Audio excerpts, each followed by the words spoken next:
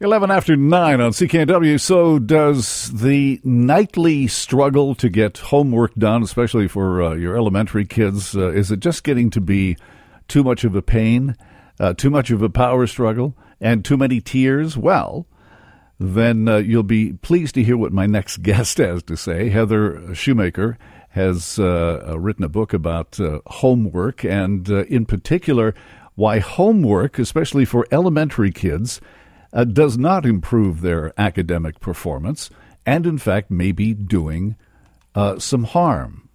Her book is called It's Okay to Go Up the Slide, and it'll be out tomorrow, and she joins us this morning. Good morning. Good morning. So tell me, this is a debate I think that's been going on for a long time now, but there is proof, there's research, there's evidence that homework does not improve the academic performance of, especially of younger students. Yes, well, that you put your finger on it, because there's been lots of studies about homework, but now they're realizing how age dependent it is. So it can really help the older students, high school age, but when you're looking at the youngest kids, elementary school, especially the youngest elementary, it really does not have an impact on their academic improvement in school. And what is the basis for that idea? Well, the research study that I'm citing in particular is from Dr. Harris Cooper, and what he did is he took 180 research studies. These are all peer-reviewed studies about homework, and looked at them all in kind of a big comprehensive analysis. So he's not just looking at one study, but looking at a whole batch of them. And this is what the whole 180 turned out to say is, look, folks, it really helps the older kids, but not the elementary age. Do we know why that's true? Well, I think it has to do with basic child development, which is that young children have a lot of ways that they're still growing and developing, and a lot of that development happens through play. And so they need more play and less homework, or no homework. Well, they need time to turn their attention to other parts of their lives. Right. So the youngest kids, they're in school, let's say a standard 7-hour school day. And when school's out, they've focused so much of their day on the cognitive side of their brains, all that academic part, that now they really have a need to focus on the physical part. We call that running around outside screaming and whatever they might be doing. Yeah. It's physical development. Yeah. They also need to focus on the social side, the emotional side, So one thing that we see happen is that kids come home, they're ready for a break, and then they have to do their homework.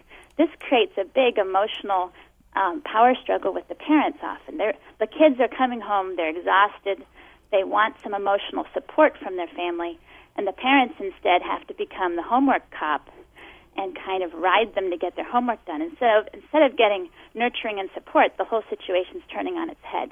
And so this causes, obviously, friction between the parent and the child. The parent feels they have to do the homework because that's what the school wants, and so there's guilt, there's anger, there's friction.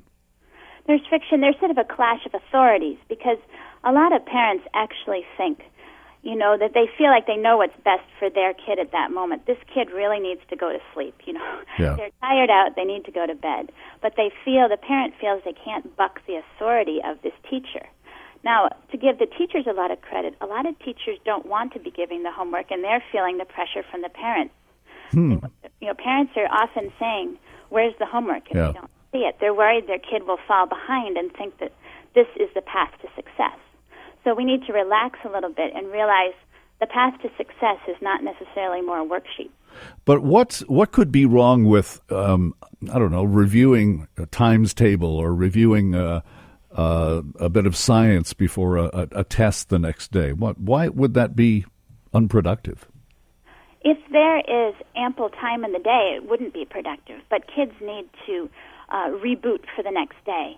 And if you're looking at the science and the research, what helps the most to do well on that test the next day is getting good long sleep. I mean, that improves the memory, the focus, the learning, and the behavior in class, too.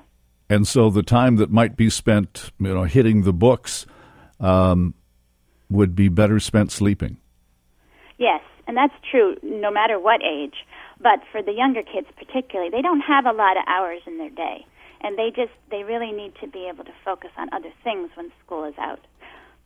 And what does this do to their sense of independence, of a child's independence? Because if the parent is constantly having to remind them and cajole them and badger them into doing their homework, it doesn't say much for the child's ability to learn how to work independently, I think.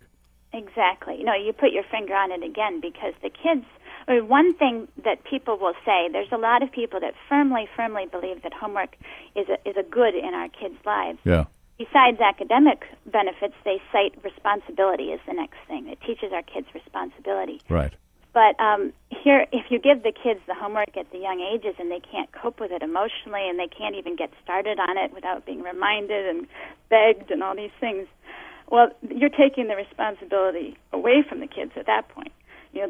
When homework comes at a more age-appropriate time, then the kid can completely own the homework and remember to do it and get it done, and it becomes their responsibility. But at these young ages, the parents get involved, and then it sets up these really unhealthy dynamics, which actually tend to last through the child's school years. So if you start in kindergarten or first grade becoming the homework monitor in your household, that's going to be a hard role to get out of, because people fall into habits.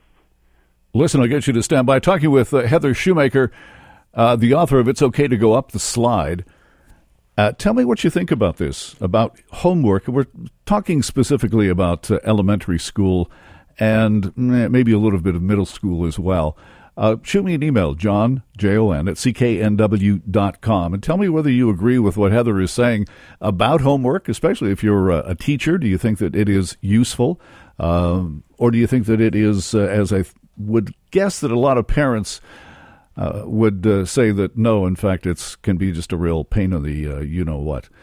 John, Jon, at cknw.com is my email. You can also leave us a message at 604-280-9898 on our message line as well. More coming up.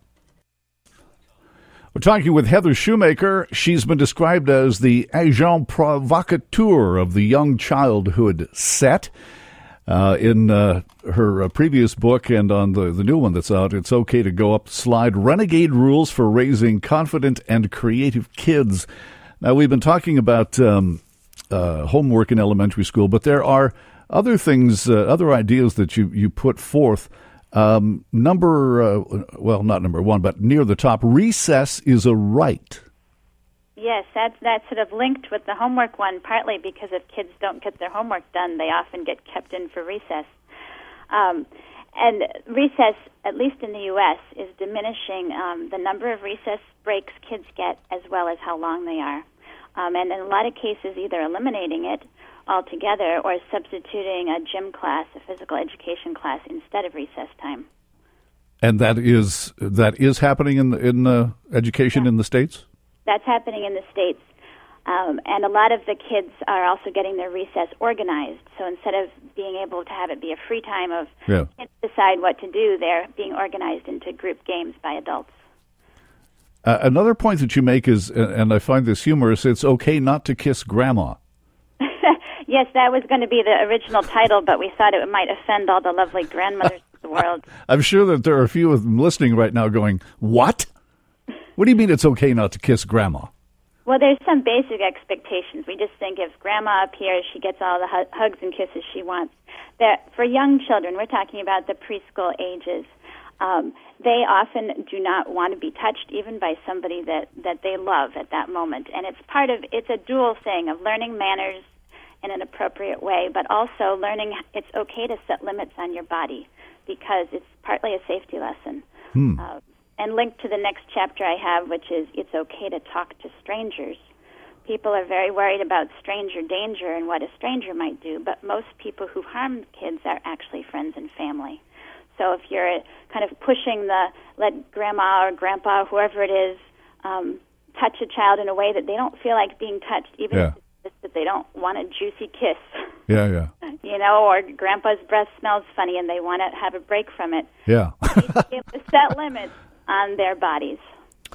Well, and one of the other things you talk about is safety second. Now, does this relate to the stranger thing? Well, it all interrelates, but the chapter on safety second is a changing mindset for parents to stop thinking always safety first, because life is about change and risk and growth, and kids need a lot of healthy risk in their lives. So some of it's physical risk, like running too fast or riding their bike what we think is too fast, or climbing, testing their limits, climbing up the slide. Other things are risks that we might not even consider, like emotional risks, the chance of feeling bad or being sad or mad or scared, allowing them to have those kinds of healthy risks.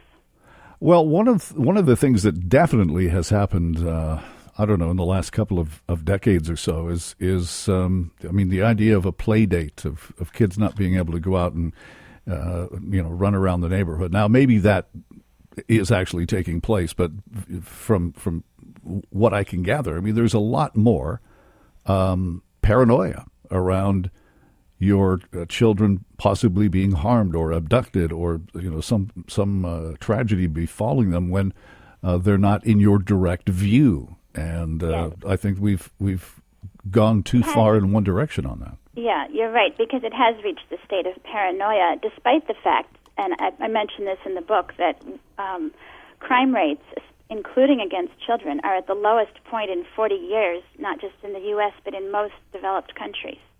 So it's safer than ever before, and yet we're more scared than ever before.